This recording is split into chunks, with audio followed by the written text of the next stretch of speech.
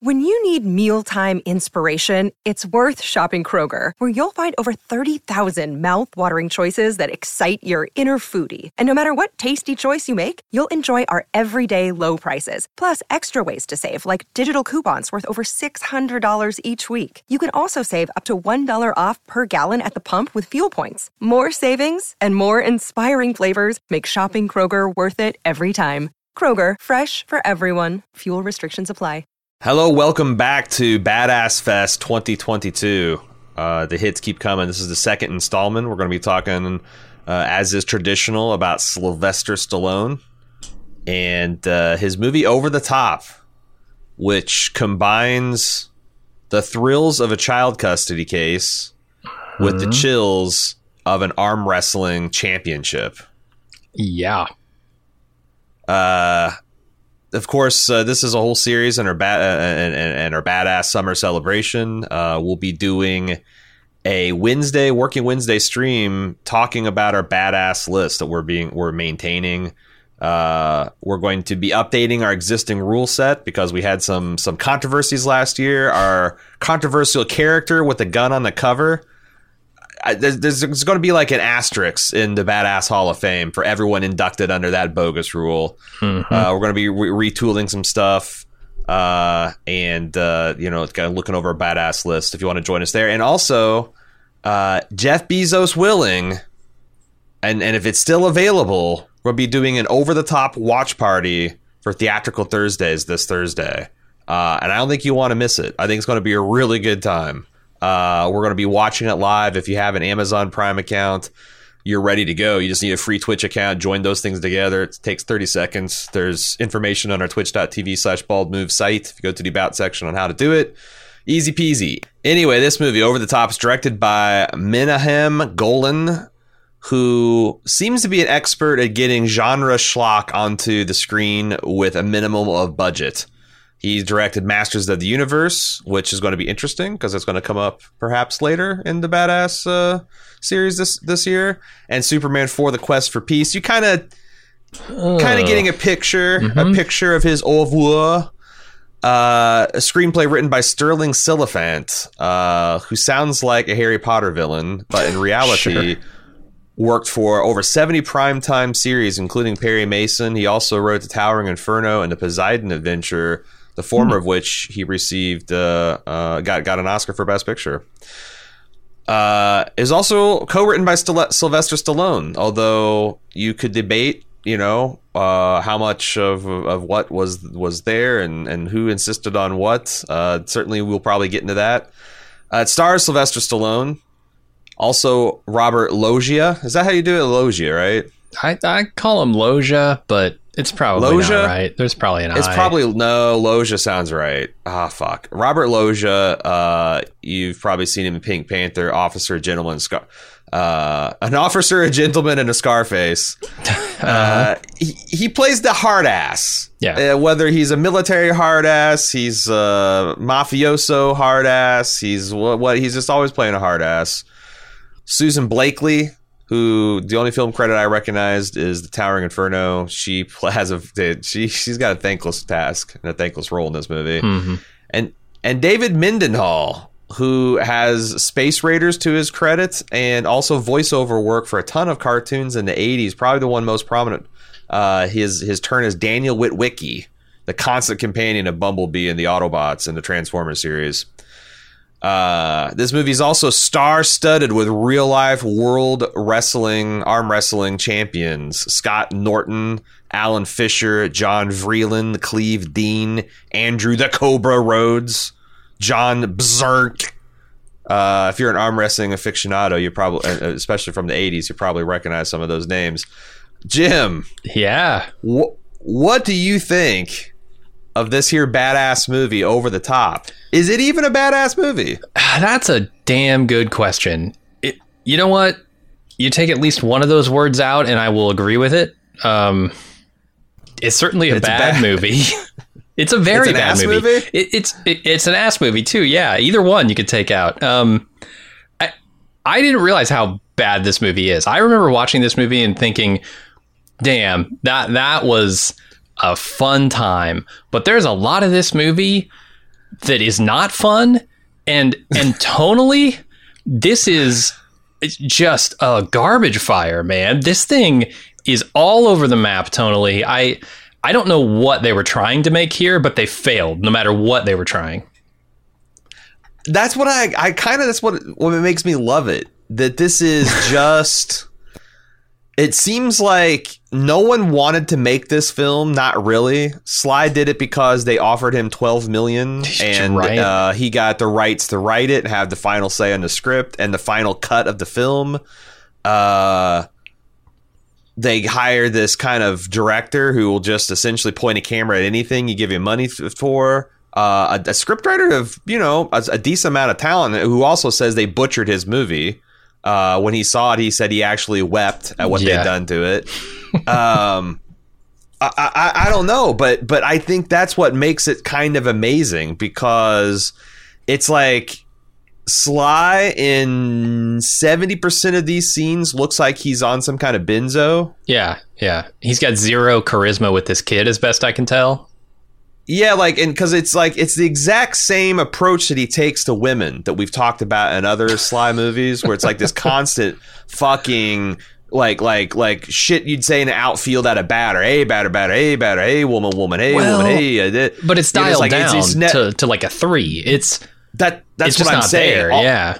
If you take his bonding with the son is the exact same energy, just completely turned down to an ebb. So it's just better, hey, no, and I can't tell. Better, Mike, It is.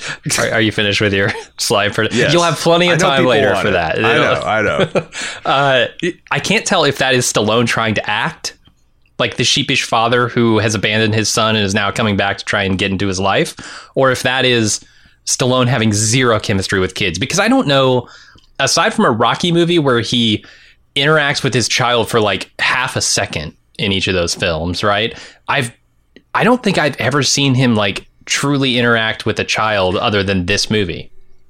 Well, and also think about like any interaction he has with someone that's not like adversarial. It's this clown persona where he just comes, hey, random props. Hey, we're doing a stupid thing, And that's fine. That works. It works so well in Rocky, right? Like when he's trying to charm Adrian, there's an energy, there's a movement to those scenes. And it comes from Rocky, right? And who he is. This movie, he's doing roughly the same thing, but like you said, dialed down to 3 and just... it does not work. And I don't know how this is possible, but this kid has more chemistry with him than he has with the kid. I don't know how it doesn't translate the other way, because I think the kid is actually really good and energetic and exciting. But this is not a great role for a kid, I don't think, but he's game for it, man. He reminded me a lot of the kid from not Close Encounters, Flight of the Navigator. The Flight of the Navigator, yes. The same kind of like natural kid performance. Yeah, but he's looking across the stage and he's just getting nothing back. Nothing. Yeah. Dead eyes. Dead. Right. Dead, heavy-lidded eyes. Well, it's like also there's a lot of heavy lifting being done by this movie and script by studiously ignoring any judgment of actually what happened. What actually happened to make him leave his family and stay away for all these years. There's like hints and stuff like that, but like it's kind of like, imagine how much different Rocky would be if Adrian had been his wife that he left when, she was 19 years old and pregnant. Mm-hmm. And he then had a loser career as a boxer, and he came in and now he's trying to woo her back. Like, we would feel a lot differently about that romance. Everything else is the same. Like, Rocky's still a loser. He's still got a nightmare apartment with like knives sticking out of the walls and AK-47s lean up against the windows. But now we know it's like she's already taken a spin on this Loserville wagon, and we saw what happened. Well, I feel like that's at least a question hanging in the air of this movie is like, why is this guy such a deadbeat dad? And like, they give kind of plausible smokescreen, but they never give us like an ultimate, like, you know what, actually Sly is a good guy and he's tried everything he could and he's just been thwarted on all fronts. And there's a lot of points. The kid asks him straight up, well, like, why did you leave us? And he doesn't give him a why, he gives him a what. He says, I made a mistake. That's a what. Yeah. That's a what, not a why. Tell me why you left. there's lots of types of mistakes. You can forget to pay your parking ticket, Stallone.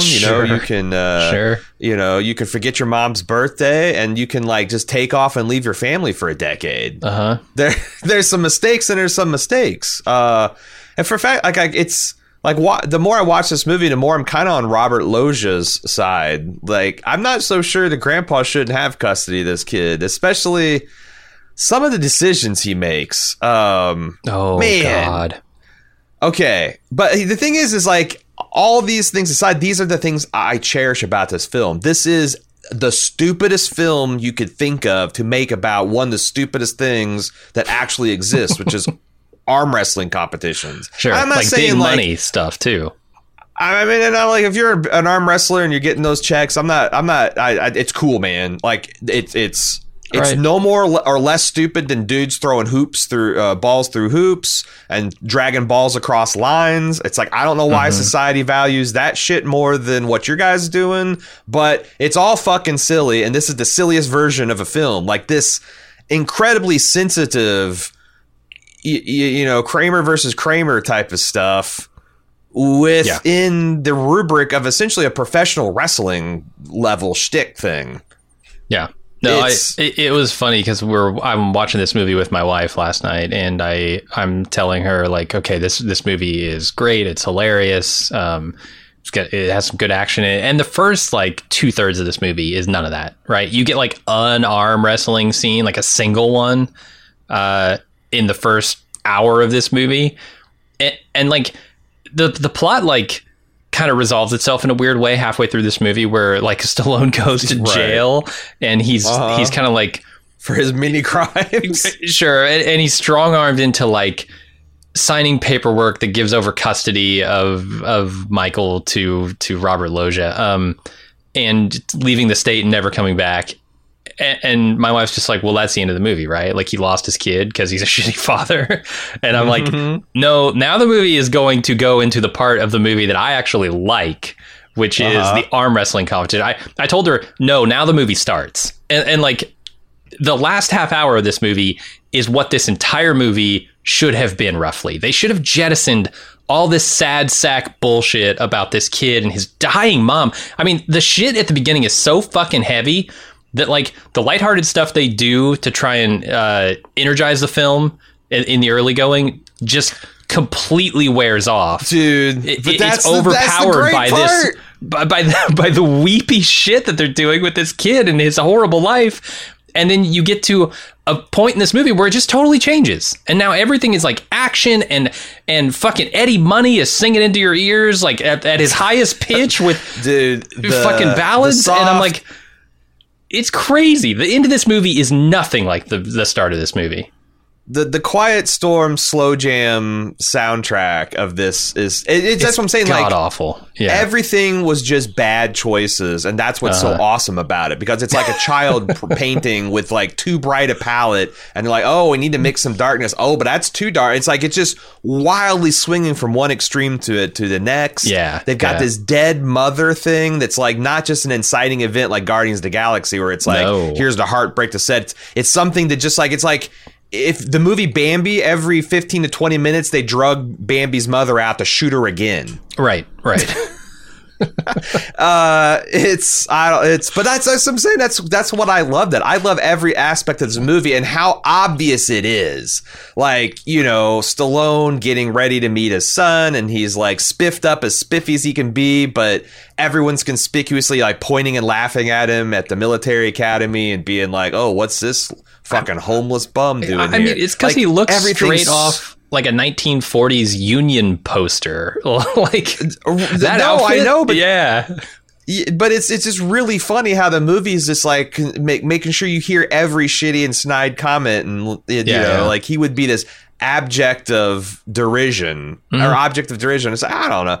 It's just, everything is just very, very broad. And I don't know, I like laugh my head off through the whole part, even early parts, like where there's like a 3-minute music montage of him and his son doing truck related exercises. Oh my, yeah, we gotta talk about that. There's like that, you can tell like they're just like, Jesus Christ, we have 30 minutes of because I don't know if you know the story about the way they filmed the professional wrestling contest, but like we got these 30 fire minutes of arm wrestling that people are going to want to see. Now we need like 4 or 5 set pieces to get us there. Go. And they just don't got answers, man. No, their answers are all they're bummers. Every single one is a fucking bummer, and I hate it.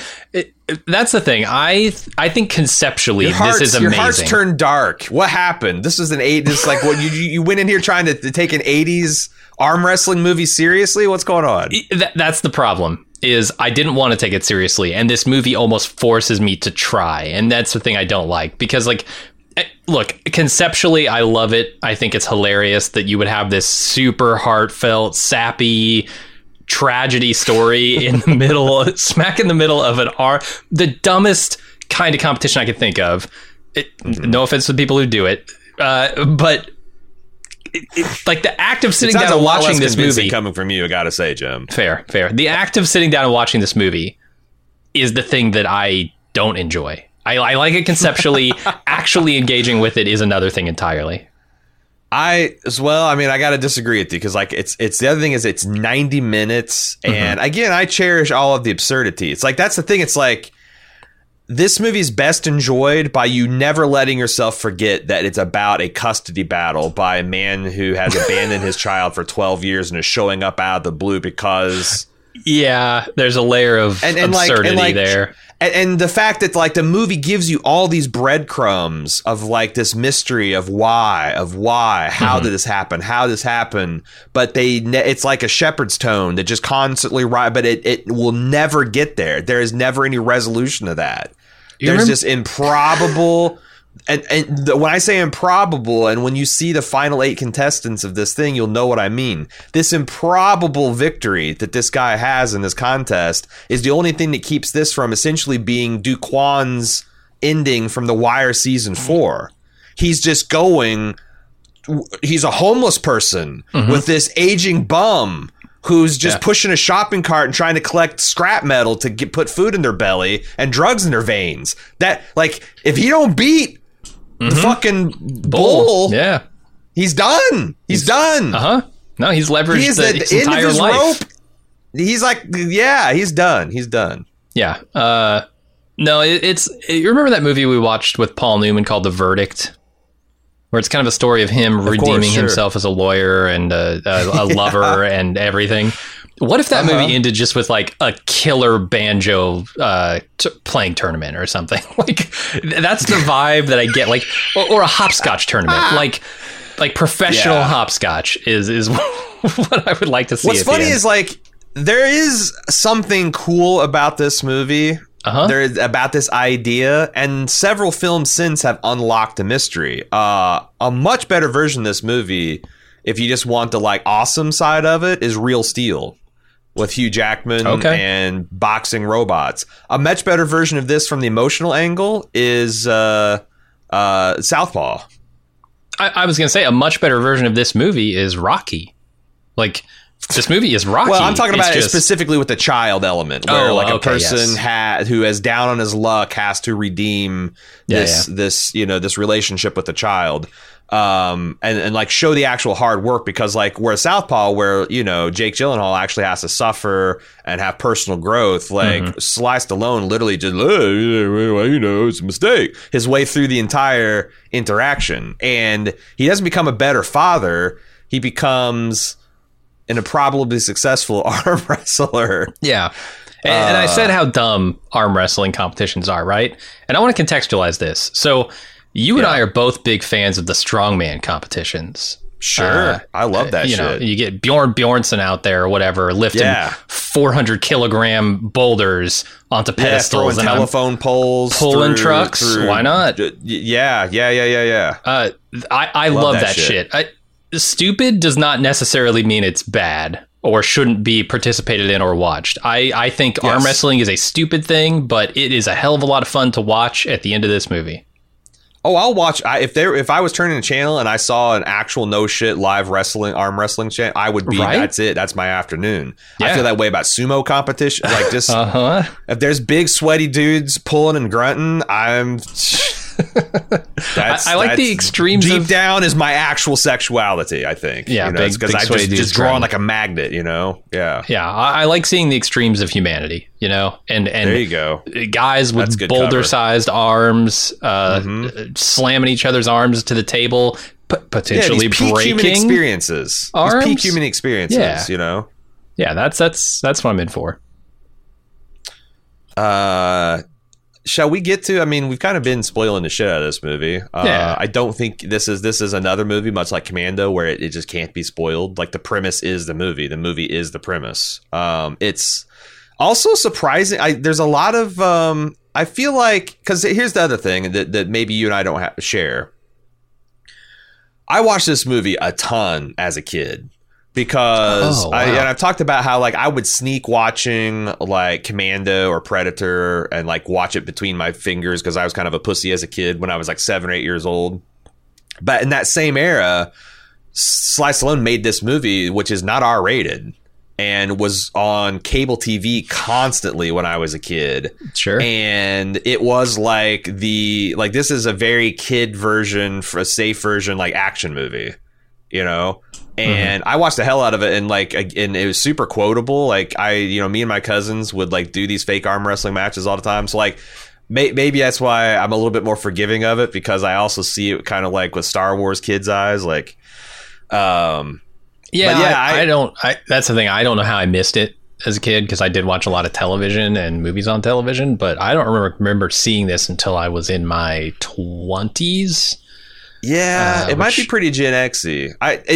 What's wild is Cecily and I just started a rewatch of, like we've got dinner television, we call it, which is essentially 20-minute comedies, like stuff like 30-minute Futurama is what we're doing now. Sure. Exactly. We started Community, and season 1, episode 10 contains a really awesome over-the-top riff. Where Troy out of nowhere challenges Abed to all these different physical feats, and Abed's seen all these movies, and he's like improbably beating the athletic Troy with his over the top, and he does the flip the switch trucker cap, he does the finger, thing. So let's describe it. People who haven't seen this may not know what the title means. What does the title have to do with arm wrestling? As best I can tell, this is No, this isn't a Sly only move. This is done by another competitor at one point to him. Yep. So the concept of over the top is when you are, engaged in an arm wrestling match, you got your arms locked. There's something you can do where you can get leverage over the other person, and there's no fucking way this works in real life. If someone can explain the physics to me, I'd love it. But you take your fingers and you get them over the top of your opponent's thumb, and that somehow gives you more leverage to slam their whole arm to the table. Yeah.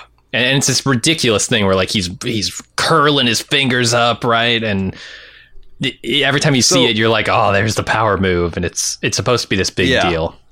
Yeah, and it should surprise no one that I actually looked into this. Please tell me. Apparently, there is a lot of technique in arm wrestling. It's not just... But it's wrist-based, right? It's got to be.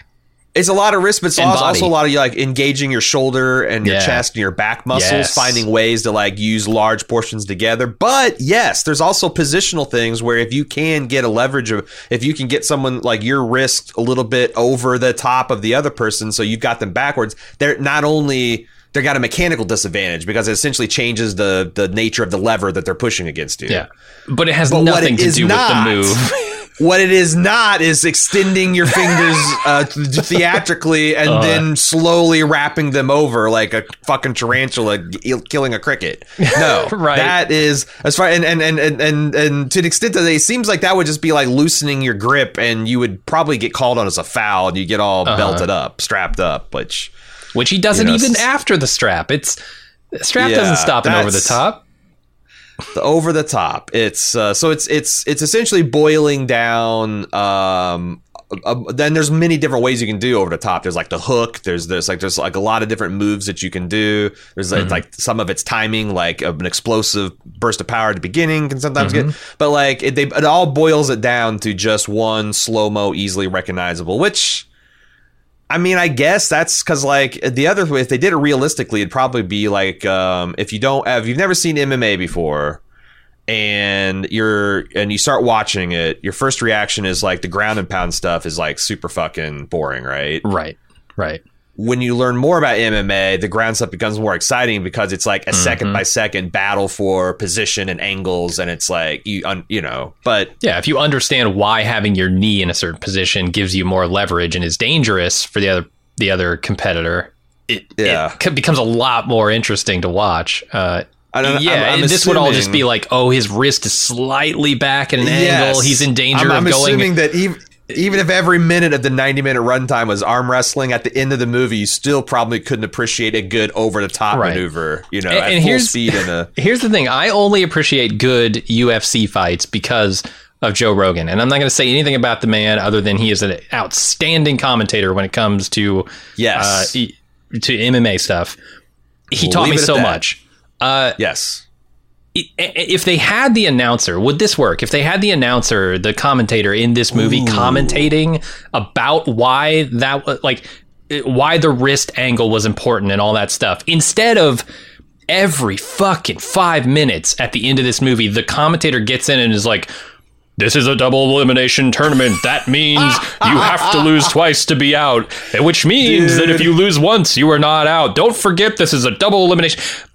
He says double elimination tournament in 6 different permutations 18 times at the end of this movie within a half an hour. I almost started a podcast by saying this is a double elimination podcast. That means if one podcaster is eliminated, they get another chance to podcast. That's 2 effective chances of podcast. It's absurd. Well, okay, let's talk about that. Why is it in the movie, and does the movie accurately observe it? Because by my counts, what should have happened at the end is as soon as Sly beat Bull should have come back and said, all right, let's see you do it twice in a row, tiny man. So did I miss it, or did they not show Bull losing once? It seemed like they showed every single one of Bull's bouts, and he won them all convincingly. Right, because otherwise, why is he the guy to beat, right? It's kind of bullshit for them to say, like, I think, the easy way to reconcile this is, well, Bull lost. We just saw it off screen. But that's, and to some extent that we didn't see a lot of double eliminations. We only saw Hawk's elimination. But, like, narratively, I don't understand, because he comes back and fights the same guy literally twice in a row. What kind of fucking horseshit elimination is that? I don't know. I thought the whole point is you go and you fight someone else, and you might have to fight that guy again. But like, that's the thing about double elimination. It can always come down to that, right? If one person doesn't ever lose, it will always come down to one. Well, maybe not. It could come down to 4 matches, right? Or at least 3 matches. But it's almost certainly going to be at least 2, right? Unless the way I understand a double elimination bracket, because most of them, it seems like even the championship, there's usually like a hypothetical line going down from that to show the result of what would happen if you had an undefeated champ, or like you said, 2 undefeated champs would be a best out of 3 contest, essentially. Yeah, you got to win. There will be at least 3 matches. So I don't know, man. That was the thing. Because while it was happening, right, and that final match goes on for 5 minutes. Yes. And I'm thinking, boy, this is awfully climactic for what I know can't be the final match, based on the 55 times this guy has said double elimination means one loss is not put you out of this tournament. Don't forget, folks, it's a double elimination tournament. But then the movie just ends there. The tournament is over after 1 loss by Bull, as best I can tell. Yeah, and I keep coming back to structurally. Why did they think they needed Hawk to lose? Because like it's clearly they're like, we need to bring this guy to an emotional low point. Yeah. So Robert Loggia could come and call him a piece of shit and give him an insulting offer to settle with the boy, so he can get all chesty about it and get all raged up and then flip his switch and then win the contest. And his son can give him the eye of the tiger, right? Yeah. To me, like, they already had it there. Like, it seemed like going into the semifinals that he had injured himself. and was starting to doubt and thinking that, like, not only is this guy a monster and I'm kind of afraid I can't beat him, but I might have a torn rotator cuff or some shit and they're working me over. Like, I don't like the double elimination is such a fucking meme. I don't think it's worth it to get him. Like, I thought he was already there when he's kind of looks defeated and the doctors are working him over. And you could even have one guy say, you know, I can't vouch for your tendon if you keep on this. But the double is just to get us that extra kick in the teeth before Robert Loggia calls him a piece of shit. And I don't think it was worth it. I really don't.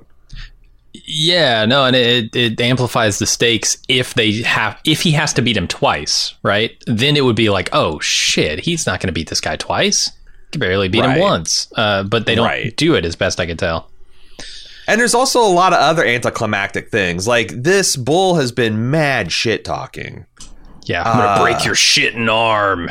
I'm going to break your shitting arm. This guy is a poet. His line, he has no shitting business in my ring, is the funniest. Maybe this was eventually an R rating, and they're like, you know what? Let's step back from the abyss and change all the fuckings to shittins, and we'll call it good, because what the hell? This guy who has been nonstop trash talking and violently getting like all these multiple personal fouls and punching this guy in the face and all this other stuff. Why, when he gets beat, they're still strapped together? So there's many awkward shots of them both getting their arms raised in victory and Bull just kind of sitting there like calmly and kind of just waiting to be unleashed from this guy. Yeah. There's a lot of unintentional comedy in those first 60 seconds after championship where Bull is suddenly just completely docile about losing this match. Right. It makes no sense. After all, I don't believe you'd be this good a sport after all the shit talking and the fouling. He punches Sylvester Stallone in the face before a match while the judge is looking, while the ref is watching.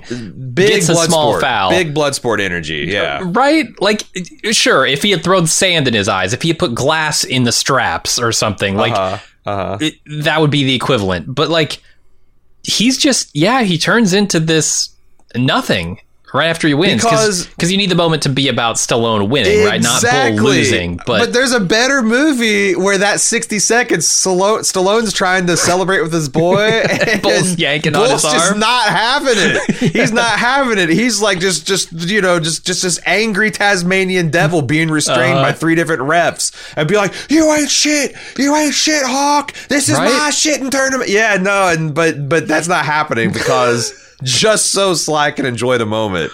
Yeah. It's really funny. Yeah. It's really funny. They're being so and oh my God, everything about, I feel like we've shot our load by talking about the best part of the movie.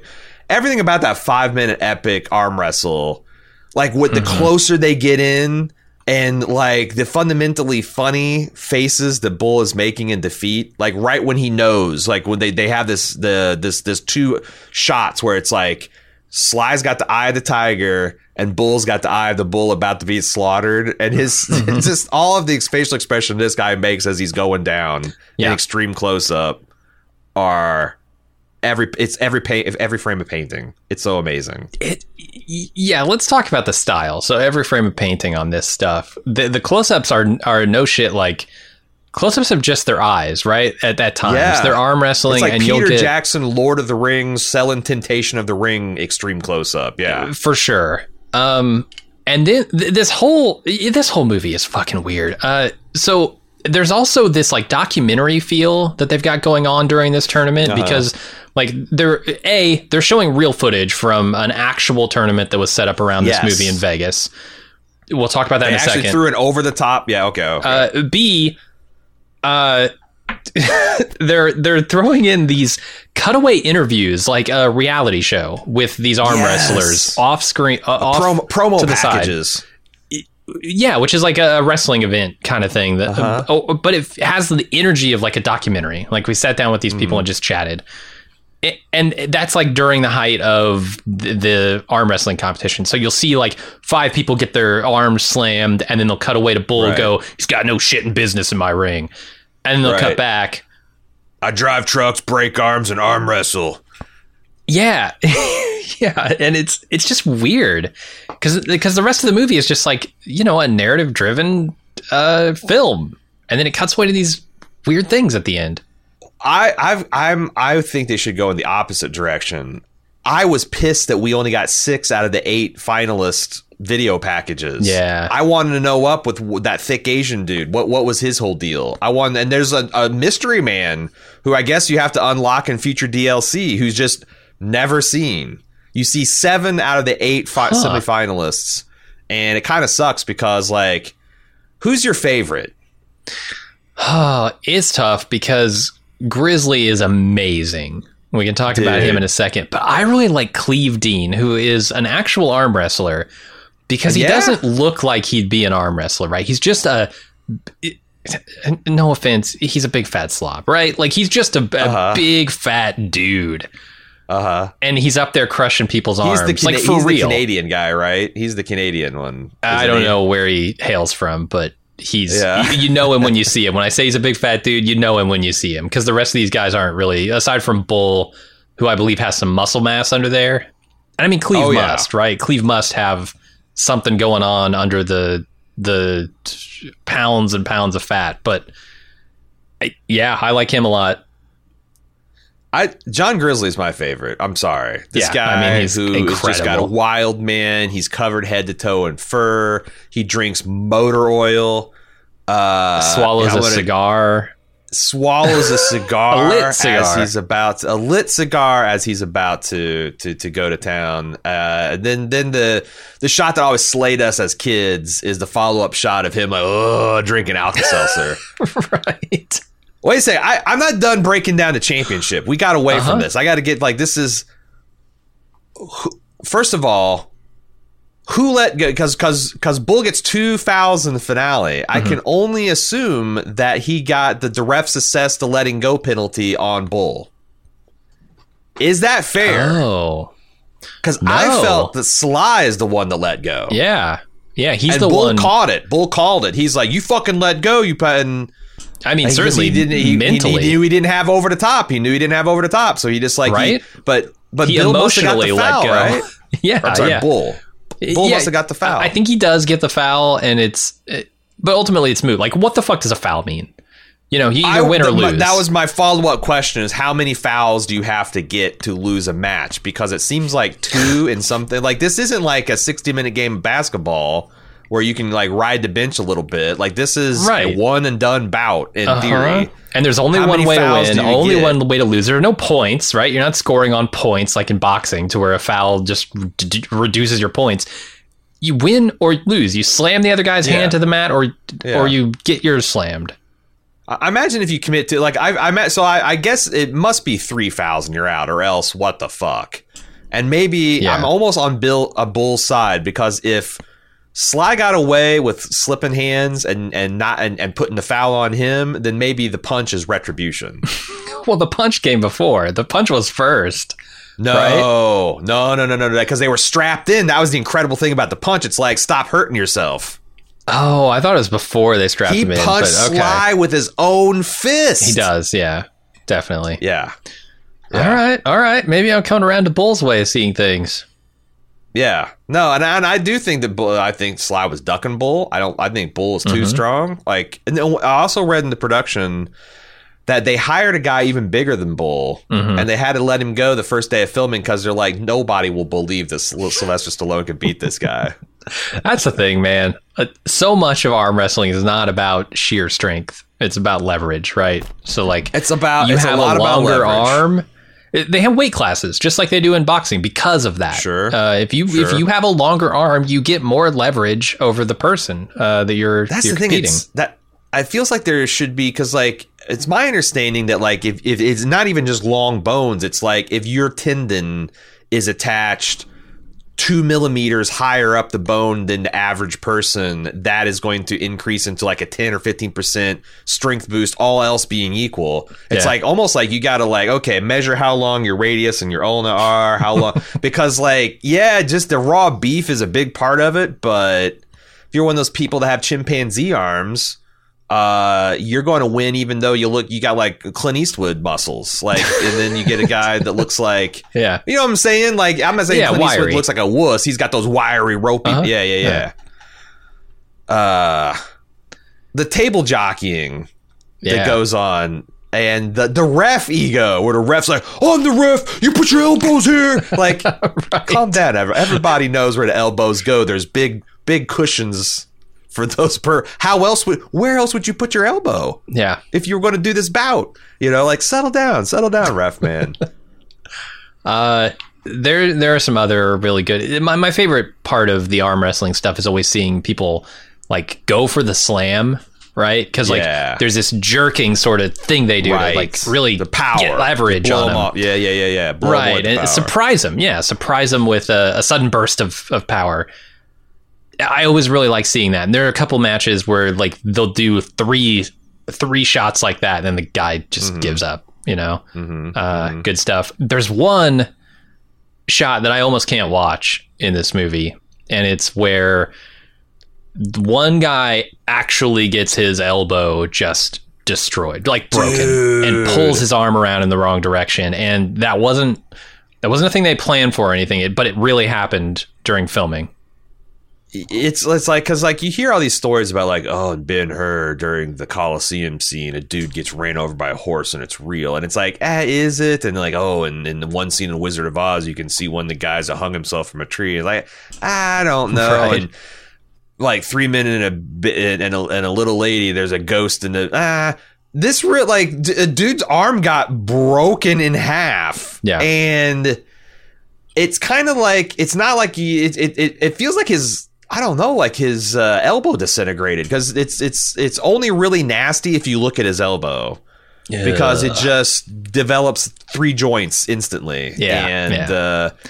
And it's what's remarkable about it too is like the guy looks kind of like in dumbfoundedness for a couple of seconds, like a 3-beat, and then he just screams. Yeah, and I always wonder is that what it took for the adrenaline to be overcome, and he actually felt how bad that hurt, or is he like, shit, I'm on camera, it's rolling, I might as well, like kind of like Aragorn breaking his toe on the orc helmet, like fuck it, I'm gonna use it, or DiCaprio cutting himself in 12 Years a Slave. Not 12 Years a Slave, the other shit. I can't think of Django Unchained. Revenge? No. Oh, yeah. With on the skull. Gotcha. Yeah. I want to talk about the kid. All right. Because we talk about the kid a lot, and I think he did an okay job, but I also think this kid is fundamentally, like, he started off, I think, pretty realistically written. He's this uptight kid that's sent to a military academy, and they do this, they do this great establishing shot of him at commencement, I guess, and he's kind of looking around expecting somebody to be there, and nobody's there for him. And then this roughneck guy picks him up out of nowhere. No one communicated this to him. He's been told this guy is a drug dealer, a deadbeat. Like, his grandfather specifically told him not to do what he's being done. He tries to get away from him. Like, there's a lot of this kid where he just has to act like a massive pain in the ass, and then still but there's a fundamental disconnect, because like I like that early part where he's like clearly trying to split the difference between his military academy training, yes sir, no sir, ultra respectful, and being a punk ass. Yeah, and I feel like they abandon that, and he just starts being cruel. Like, you're a dumbass, Dad. You're in a different social strata than I am. Yeah, I'm just better than you. I'm sorry, and it's kind of like some scary Nazi genetics kind of backgrounds too, and. It just, and then the turning point of the movie involves Stallone getting so tired of this kid bullying him that he's like, oh, you think my job, so you just drive a truck, which is a child's way of winning an argument, I gotta say. Okay, like, look, I'm not saying it's the easiest thing in the world to drive a truck. I just know that if I went to like a 6-week class, I would be an expert at it. All right. This isn't like rocket science or brain surgery. But then the resolution of this guy, emotionally trying to bully his child is seen as like this uplifting thing. But it's also a 12-year-old piloting a big rig down a highway. Yeah, with like, I swear when they start off, they go to a different place. They go to some back road where nobody is, and there's like just farmland or whatever. But when they start off that scene, I think there's a continuity error or something, because I could have sworn they were on like the side of a mountain with a cliff on one side, cars whizzing by on the other, and he's handing over control of this big rig with a full trailer. By the way, he's like hauling shit at that point. To this child. There's a lot of, and it works out, but like it was constructed as a way for this guy to, I think, humiliate the kid, and the kid just happened to be good at the thing. And then there's another scene where he arranges his kid to hustle Scut Farkus from A Christmas Story. Is it legit him? No, it's not. Oh, okay. It's that, it could have been. It could, right? Yeah. It could have been. He's stamped out of the same mold of like kid bully, right? Mm-hmm. And this kid's like, what, 2-3 years older than him? Probably got 20, 30, 40 pounds at least, couple inches in height advantage. And he's like, hey, you got to arm wrestle this guy. It's going to be good for your confidence. And this guy is emotionally bullying the shit out of this kid. He's calling him like a wimp and saying he's going to break his arm and he's going to make him pee his pants and cry for his mommy and doing all this shit. And then the kid gets beat and he runs out there and is like, I don't know. It's like, you're rich and weak, and I'm poor and strong, and I got, yeah. And he gives this like, I've seen him do this like in the movie Balboa. He does this to his elder son. This speech about how you got to take the knocks and you got to keep getting up and you can't be a quitter. But he's giving this to a 12-year-old who's confronting a 15-year-old bully that you set up. And he's like, it doesn't matter if you win or lose, but you can tell that it kind of does matter. And you're going to want this. And then he sends him up there. And this kid wins because he goes over the top, number one. And number two, the movie needs it. Yeah. Gave him the eye of the tiger.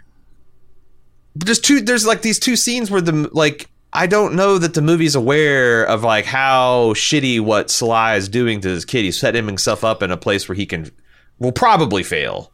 Should fail. Yeah, no, the truck driving scene, I like a little bit more because, I mean, like, look, the father teaching the son to drive is a bonding moment between father and son, typically, right? I mean, you just went through this with your kid. That was probably a pretty good time for you.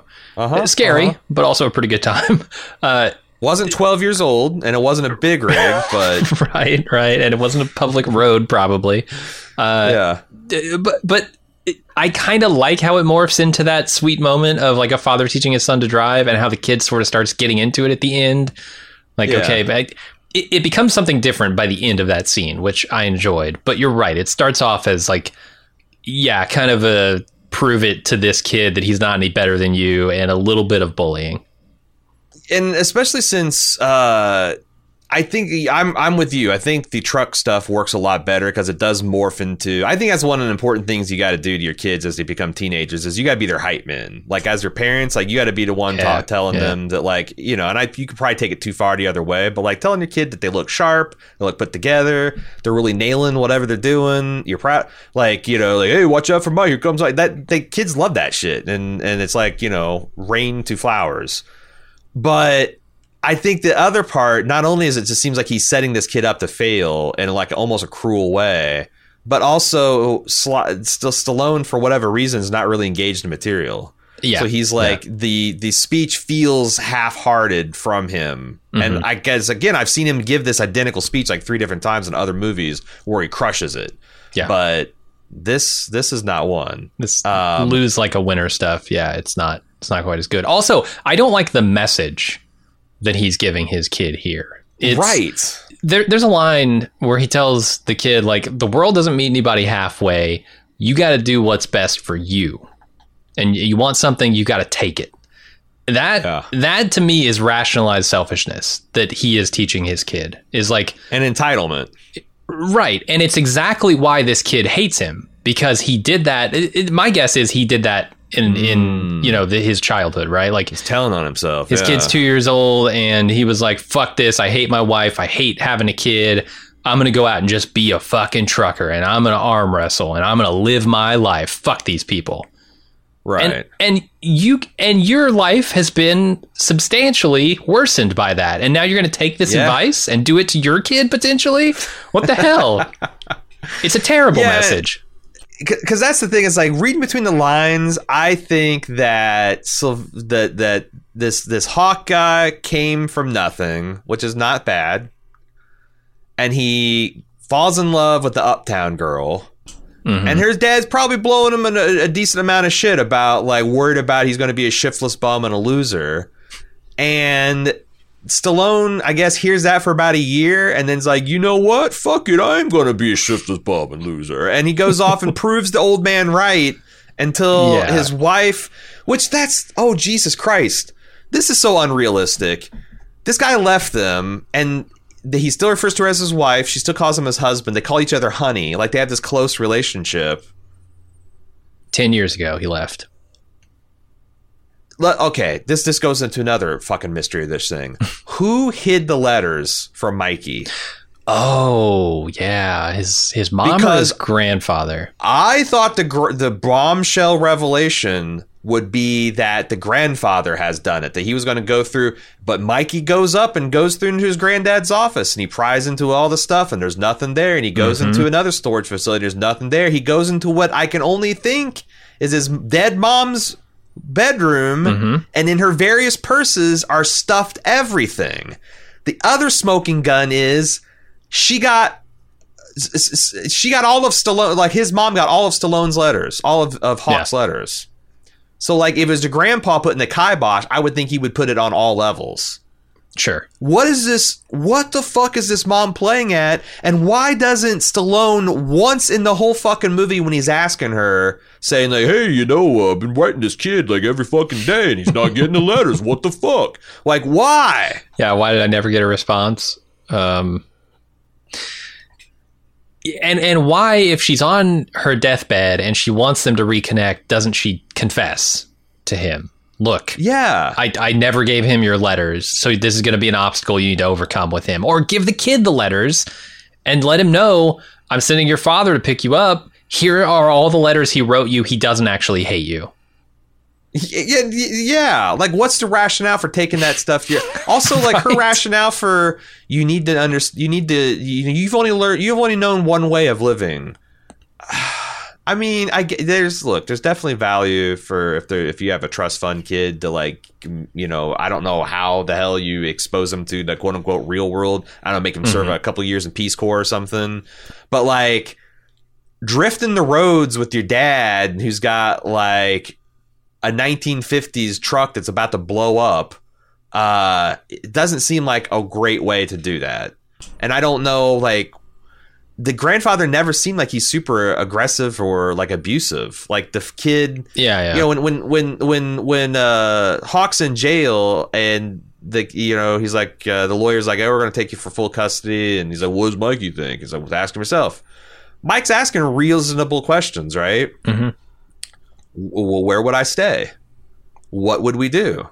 How would I go to school? Yeah, right? And Stallone has no answers for that. That's the thing, by the end of the movie, none of those answers will be answered too.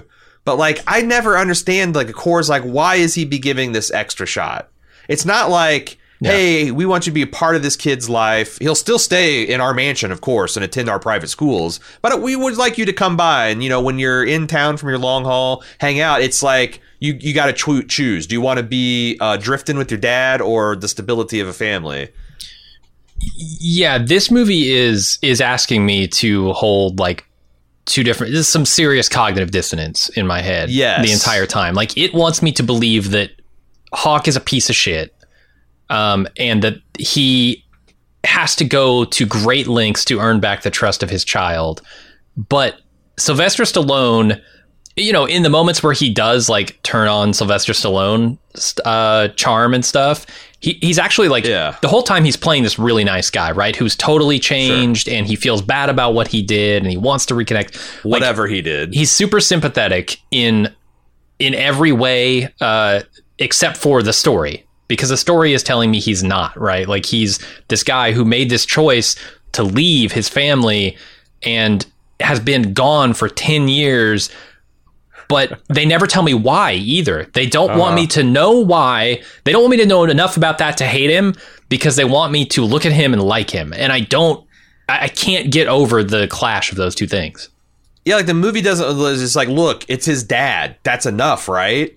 And I'm like, I know a lot of dads, and no, it's not. Right? No, it is fucking not, especially if he's got a situation like as great, which maybe that's not ideal from certain other angles, but like it's a lot fucking better than sleeping in a goddamn truck that initially didn't even have a sleeper cap. That night that they slept upright and this old ass fucking semi had to be the worst night of sleep that kid's ever had. Yeah. And simultaneously, they want me to hate Robert Loggia. And I can't hate him in this movie because he's talking about a deadbeat guy who left his family 10 years ago, hasn't spoken a word as best he knows to them, and like wants what's best for this kid, doesn't abuse the kid. I can't, like, if this guy was a piece of shit. Kidnapped. But that was after they spent the night at a rest stop at the side of the road in this guy's, like, again, bedless cab. So True. He doesn't have the kid kidnapped. But like, I don't know. I never saw anything that I was like, God damn, he's a real piece of shit. And it's all reputation, right? It's like, oh, he's the rich guy with the mansion and the high power business guy, so he must be an asshole. Your dad dealing drugs and all that kind of stuff. And the movie shortcuts that shit too much, in my opinion. That's pretty egregious to tell a kid that his dad deals drugs. Like, you never want to like tear down a child's parent in service of trying to protect them, but. Do we know that he didn't? By 80s, and that's the thing, is like maybe mom told him all that, because again, I don't see any smoking gun evidence that the grandpa's a bad guy, other than the movie wants me to think that Sylvester Stallone just deserves the not just have time with his kid, but to have primary custody of his kid, for his kid to live with him. Right? Like, that's the thing. If you genuinely thought that Hawk was a bad guy, and you could be forgiven for that because he ran out on his family 10 years ago. Yeah. If you genuinely think he's a bad guy, wouldn't you do everything you could to fight for custody of this child, of your grandchild? Yeah. Of course. Yeah. Of course. I'm a little sympathetic to Robert Loggia's position in this movie. So to just like shortcut it so much to say he's rich, he's bad, done deal, is like not compelling to me. And let's break down the poor life decisions that we see Lincoln Hawk make in 90 minutes of film. I've got a list. All right. Number 1, he named his son Michael. What is this kid's full name? Well, I'm going to go over to IMDb and I'm going to look at this kid's full name, because it's not what you think. I know what you want me to say. IMDb says that this kid's name is Michael Cutler. His grandfather's last name. How is that possible? So Sly Stallone is a putative father? Dude, I don't know, because his name's Lincoln Hawk. His mother's name is Christina Hawk, which by extension, like you were asking me here, would make the kid's name Mike Hawk. Yep. The Simpsons joke, essentially. If the Simpsons could say that on national television, Mike Hawk. It's Seymour Butts. Yes, this movie has a Seymour Butts. So I see that Robert Loggia here. He's a hero. He's saving this kid from trauma. Apparently, he's Michael Coulter or whatever. But how? Okay. Like, did he adopt the kid officially? Was that the thing? And if that's the case, why is his lawyer raving about, like, there's no way you're going to get kid? If he's adopted him, he's already the fucking kid's legal. I think that's just, I think that's IMDb being cowards. Yes, I agree. Secondly, why does Sylvester Stallone show up late to this kid's commencement? Traffic. Did he not? Traffic. I mean, he's bucketing himself off in some parking lot. Like, I just think it's poor planning. Your first and it's causing the kid distress. He's looking around. Where is anybody? There's nobody here for me. Yeah, there's nobody here for me. Why is there Robert Loggia there? That's what I want to know. Yeah. Oh, he's sending for. So that's like maybe a point against Robert Loggia that he's sending as his rich butler for him But anyway, right? He picks up the kid. First decision he makes, I'm going to take him to the kind of low rent trucker bar where impromptu arm wrestling bouts are issued. To the extent that there's an arm wrestling ring set up. Right. The kid, and as soon as the arm wrestling's on, he just abandons the kid. Like Bull could have grabbed that kid, ripped him in half like a phone book, and nothing could have been done. You know, and it looked like Bull kind of wanted to. Yeah. So, is that your dad? Yeah. Too fucking bad. Too shitting bad. I don't know. The second thing is his father-in-law kidnaps his child. He saves him by ramming the vehicle off the road. Yep. None of these people wearing seatbelts, by the way, and pinning it against other vehicles. Yeah. Smashing into it with his big rig. Driving it off the road. Dangerous. Extremely dangerous. So, in all the chicanery and the exercise routine and the wrestling matches, they arrive at the hospital too late for his mother for the kid to see his mother before she dies. That's an asshole move. But the kid renounces him at this point. He goes to the funeral in his finest black denim shirt, and he interrupts the priest. He walks like the priest is in the middle of his sermon. He walks up, and the priest, taken aback, stops. What? I'm a grieving father. You're gonna stop a grieving father from seeing his kid? The tulips gotta go on the grave. He's got to stop the thing and then stare down his son and then walk off. Like, what the fuck? What kind of crazy shit? He constantly talks about wanting to own his own trucking business. But he's an independent trucker. It says on the side of his thing, Hawks Trucking. You just need to expand. You got the business. You just need to expand it. Number two, the final thing is he goes in this competition. He owns a truck that's worth $7,000. He sells it. And he goes to the betting booth and said, "What's the odds on Lincoln Hawk?" And the guy's like 20-1. And then the guy's got this whole monologue about, "These are the lowest odds. These are the longest odds of. You must be a desperate loser to put money on this guy, pal." Puts this whole. So this guy loses, and he has nothing because he's down on his luck. This is his last. Come to find out, if he wins this fucking tournament, he gets a brand new $200,000 truck and $150,000 cash prize. Cash. Which is more than the maximum payout that he'll get by mortgaging his entire future. Why is he doing this, Jim? Because he has supreme confidence in himself. But he doesn't. If he loses, he's going to lose like a winner. He's going to lose like a winner. That's what he would say. He's guaranteeing if he loses, he's going to lose like a loser. Because he's got, I'm telling you, he's got nothing. If he wins his son's love back by the end of the movie, either way, I think. But he's got hospital bills afterward, right? If he gets his arm torn off too. Yeah. I couldn't, because I'm like, wow, this is kind of poignant because he's at his rope and he's just going to bet everything, hoping that he can get enough money to maybe build a better life. But that was was already the pot that so it's like, oh my God, I don't understand the brinksmanship here. It seems insane. But I don't know. Maybe he was giving himself the eye of the tiger, right? Like if you think, I got a fallback plan, you're not liable to give your all during the competition. You're thinking about if I do lose, I'm okay. I got this plan and this plan. I don't know. Maybe he needed that boost. We talked briefly about the exercise stuff, and I want to talk more about it because they set this up too. There's a line where they're about to go to sleep in the terrible neck breaking cabin that he's got with no bed, and he says, "Tomorrow we'll exercise." And I'm like, yes, I can't wait because I remember what their exercises consisted of. This movie wants me to think that I can look like Sly Stallone if I do a couple of stretches and some roadside push-ups.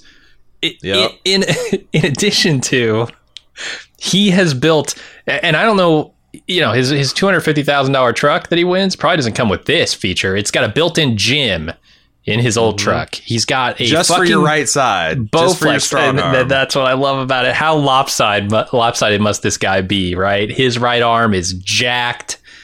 His left side is withering away to nothing. I guess it's holding the wheel. Look at that one episode of Rick and Morty where Morty gets that Timothy's arm grafted to him. Yeah, that's what he should look like.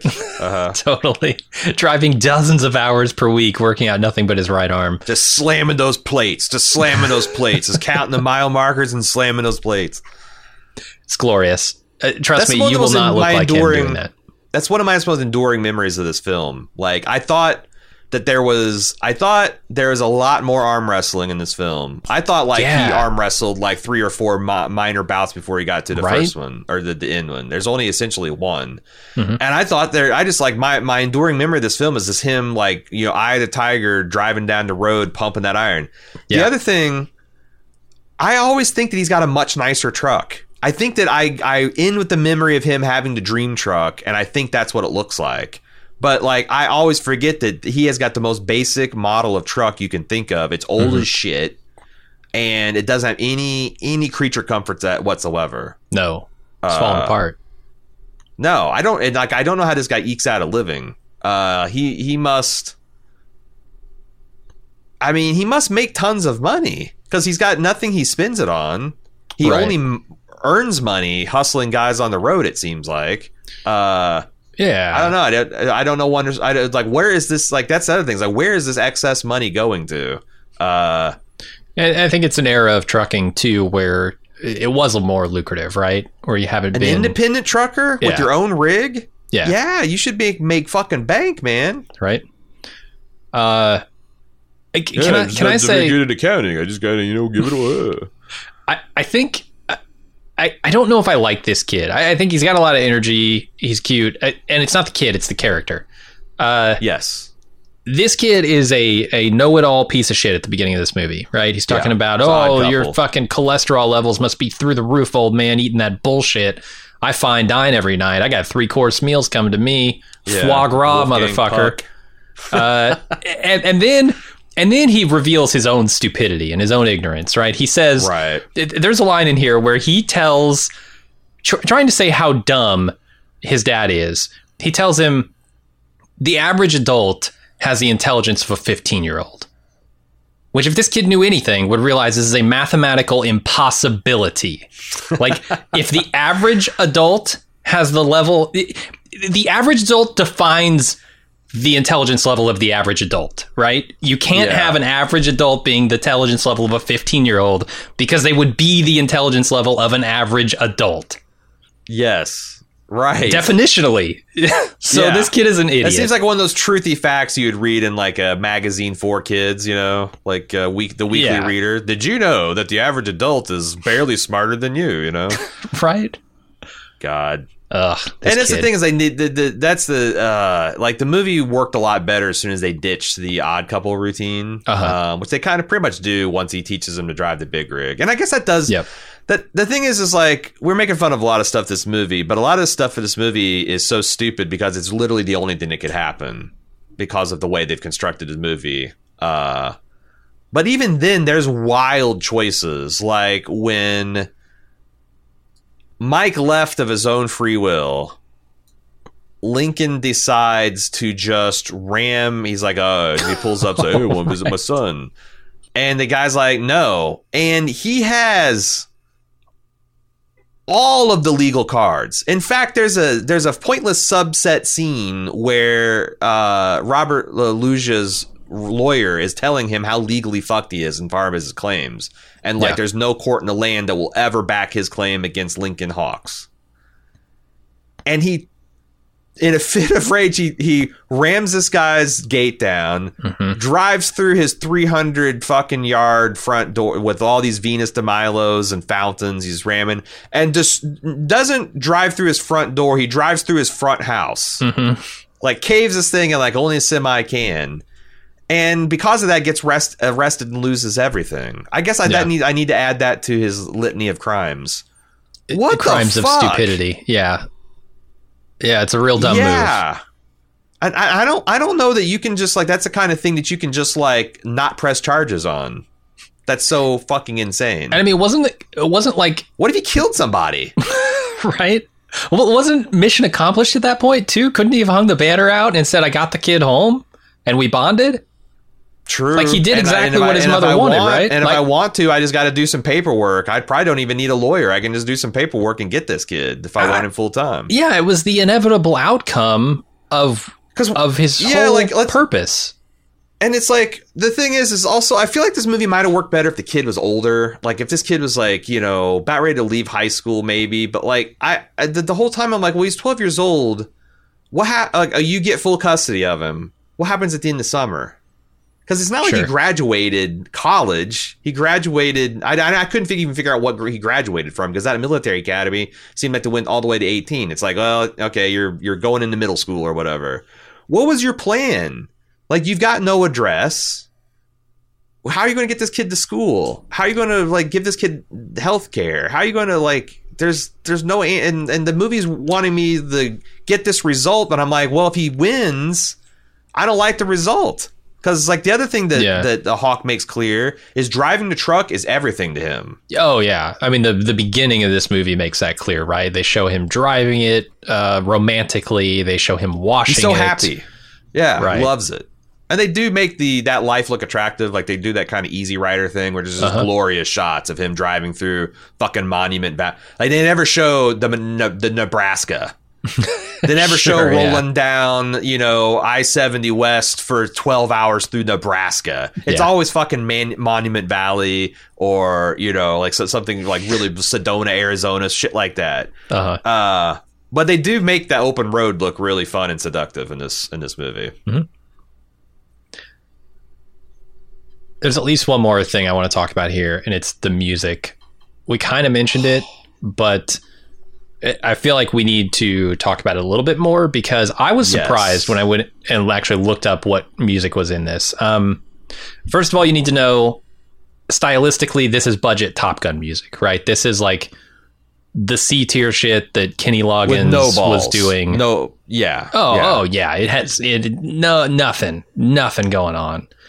Like big you want Danger Zone, you're not going to get Danger Zone. You're going to get Kenny Loggins doing a slow jam. Right. But he's on the soundtrack. Like, big artists are on this soundtrack. Sammy Hagar has a song on this soundtrack. Takes it all, baby. Kenny Loggins. Eddie Money, who has several 80s hits that you'd probably know. 100%. The lead singer from Cheap Trick does a solo thing on this. It's like they spent some effort and money on the soundtrack, and it came out god awful. It's just the most terrible, anemic, limpest ballads you've ever heard. It's all B tracks is what it is. Yeah. It's all, there's no, they needed something that's like kick ass, and they needed something poignant, but they used this like middle of the road and appropriately entitled Meet Me Halfway for everything. That's the spine of an arm wrestling movie. A Loggins slow jam. So they hired, from what I read, some Italian composer to write all of these songs. And I think that's the problem, right? They didn't have the rock stars writing the songs. They just had them performing them. It's unforced error, yeah. Right? Yeah, you get Sammy Hagar, have him fucking write a banger, because he can, you know? Yeah. Kenny Loggins. He said, like, Sammy is like very dismissive about this whole, that's like everything. Everyone's weirdly like, I don't know, man. Like, it got away from us. It's, I didn't think we should do it, and we did it, you know? That's everyone's recollections of this movie. Yeah. It's kind of amazing this movie ever came out. It really only came out because Sylvester Stallone is in it, right? I felt like it was wildly popular. Oh no! It had a $25 million box office, $25 million budget, and made $16 million at the box office. It was a bomb. Critically, I just remember fucking loving this as a kid, though. Like, sure. I feel like Gen X has fond memories of this film for a lot of different reasons, and it's like, that's to say, is this a badass film? I say the last 30 minutes get it there easily. Yes. And every act has a signature badass moment. There is the initial a showdown between the budget Hulk Hogan, Great Value Hulk Hogan, Smasher. The second act, the second act turning. The third act features Stallone throwing one of Luja's thugs through a plate glass window, and it's talk time's over. I think there's the, you know, even the like the element of truck driving and like, you know, pumping iron as you're pushing iron, inherently badass. This, though, is like one of the softest badass flicks I've ever seen. Yeah, I think 90% of why I like this movie is because it's such a niche topic, right? Actually, two niche topics. You don't get a lot of trucker movies. Yeah. And you get zero arm wrestling movies, mainstream films. So like it combines two very niche things that make me go, like, sit up and just say, oh, that's something different. You know, I've not seen this before. And so I do like it. I do, you know, like I said earlier, I like it in concept more than action, but it works as a thing to laugh at and a thing to go, oh, well, that's a part of society I've not seen. Yeah. It's funny because it's an interesting place where this comes out in Stallone's career. Because he was like simultaneously red hot and like stone cold. Mm-hmm. This was contemporary with Rambo, the second Rambo, First Blood Part 2. Mm-hmm. This was contemporary with Rhinestone, which is a Dolly Parton thing that like bombed all over the place. This was contemporary with Rocky IV, which was a huge hit. Wow. And Over the Top was a flop. It's weird because like unlike Schwarzenegger, who just had like smash after smash after smash and fell off later. Like I feel like Stallone was perfectly capable of making some of the biggest bombs at the same time he was making at the top of his career, and it didn't really affect anything. Mm-hmm. Yeah, it's a strange movie, man. And I kind of looked up like, okay, what is the reputation of this film amongst the communities that are its subject matter? They gotta love it, right? Trucker films. So I looked at a lot of top 10 trucker films lists, and this one never made it into the top 10, which shocked me because I can't even think of 10 other trucking movies. What the fuck? Right? But it always got an honorable mention. It was like Over the Top, you know, is this movie about a trucker arm wrestling competition. It's not perfect, but you know, it's a trucker movie. So I don't think like truckers love it too much. And I don't know that there is like a arm wrestling film community or that you could put together even like a top 3 community list that has to have an opinion. Like, did they think... Yeah, but where do I go to find that, right? Do I go to the arm wrestling National Arm Wrestling Foundation forums? I don't even know. Yeah. Interesting. We didn't really talk about that, the tournament part of the Vegas section of this movie. Yeah, we said we were going to, right? Do you want? I felt like we did. We talked about all the different the big controversies and stuff. What stone did we leave unturned? Just how it came to be. So like that tournament was a real thing. And they decided when they found out this movie was coming out that like, you know, some arm wrestling foundation or league or whatever decided we're going to put on a big tournament around this movie to try and capitalize on it. And they did use all it was really smart because they did all the same logos and stuff so that it was a perfect dual purpose. Right. And in fact, a lot of the footage that you see at the end of this movie is from that tournament. They just were on site filming it. Yep. And you know, the tournament happened. The prize was real. It was a truck. Mm-hmm. It was, which are a lot of arm wrestlers truckers? Is that like a hand-in-hand combo that I don't know about? Or there is I guess a well-established trucker league, because I thought that was really funny. They had like, you know, from the West Coast division, from the truckers division, from the Teamsters union, like they had all these like wild regional, but I'm from thinking the Texas like, Wildcat division. Like it's, If I was really into arm wrestling, a truck as a top prize would not interest me in the least, right? I would be pawning that thing the next day. I think that's like, it's like, don't you think most people that like win the showdown at, like, I always thought that, like, if, I got a Nissan Altima from Bob Barker, I would just fucking sell that thing or take it. I think they actually offer you the cash value too. Like there's like, you can either take that thing or offer the cash value of it. And I would always take the cash value over, I mean, I don't know, there's certain, like, they had like a sweet 98 Impala and it was 97. I might get tempted, but in general, surely you can sell that to someone who does need one for approaching its value, right? So 75% easy. Yeah. And then you still pay the taxes. That's still probably 125 grand in the bank, right? Sure. Or you set up a contract, right? You take the truck prize. You say, okay, you can drive my truck, but I'm going to get X amount of the dollar. There you go. Start your own trucking business. Own trucker company. Yeah. But that always bothered me that like the top prize is a truck when you can't guarantee that arm wrestlers care about a truck. But it says something about the field of competition that is a prize that is extravagant and also not derided as like what kind of fucking like it got people to show up, right?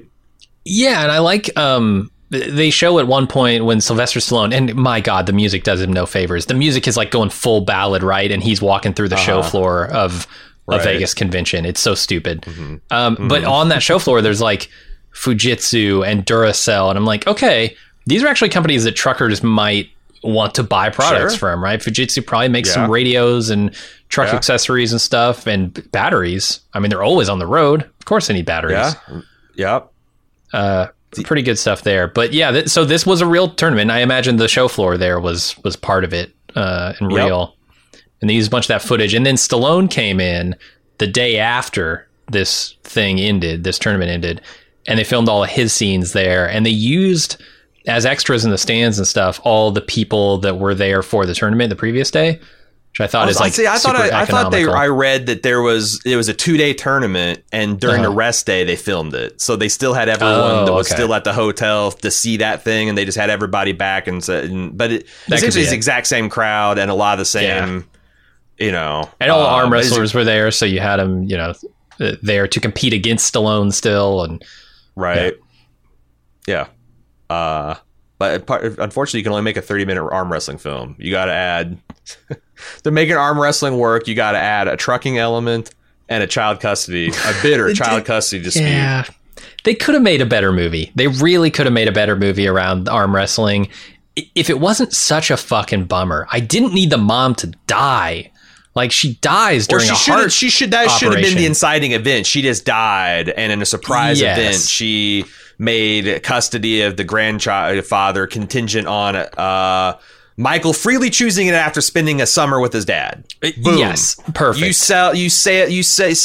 settle almost all the problem. Tone everything down. Don't make the kidnapping arc. Don't have him a sad crashing scene through gates and almost killing grandpa. We don't need any of that shit. Like I said, and I think the film works better if this kid is like a 16-year-old. Yeah, where he's got a little bit more agency, and like you're not feeling like he's just like, oh man, if this kid ends up with Sly and he's got no truck, it's going to be great. Get Corey Feldman in there. Corey Feldman in 1986 would have been like perfect for this kid, right? I don't know. He's a bit of a punk. Him like 14 or 15, and he could play a little bit older, maybe. Yeah. He's a bit of a punk, but you couldn't have had him in some kind of military school either. I don't think that would work. But yeah, and he's just like, because I don't think that like the reason the Scott Farkas scene didn't work is because this kid's like 3 years older and manifestly just bigger and stronger. Yeah. Like if you had a kid that's like an average, because you could find like some like freakish, like 16 or 17-year-old, and you pit him against like a normal 16-year-old, and you still got the angle, but it still feels a little less like there's like high stakes bullying or something. I don't know. Mm-hmm. Yeah, no, it's not. But the core that's there is interesting, and I still like every couple of years I love watching it because it's a completely ridiculous film that no one other than the kid feels like they're fully bought, and the wrestlers. To be fair, the arm wrestlers themselves and the actors portraying them are fucking bringing peak mid-'80s WWF energy to everything they're doing. Mm-hmm. To the point where I thought some of them might have been pro wrestlers.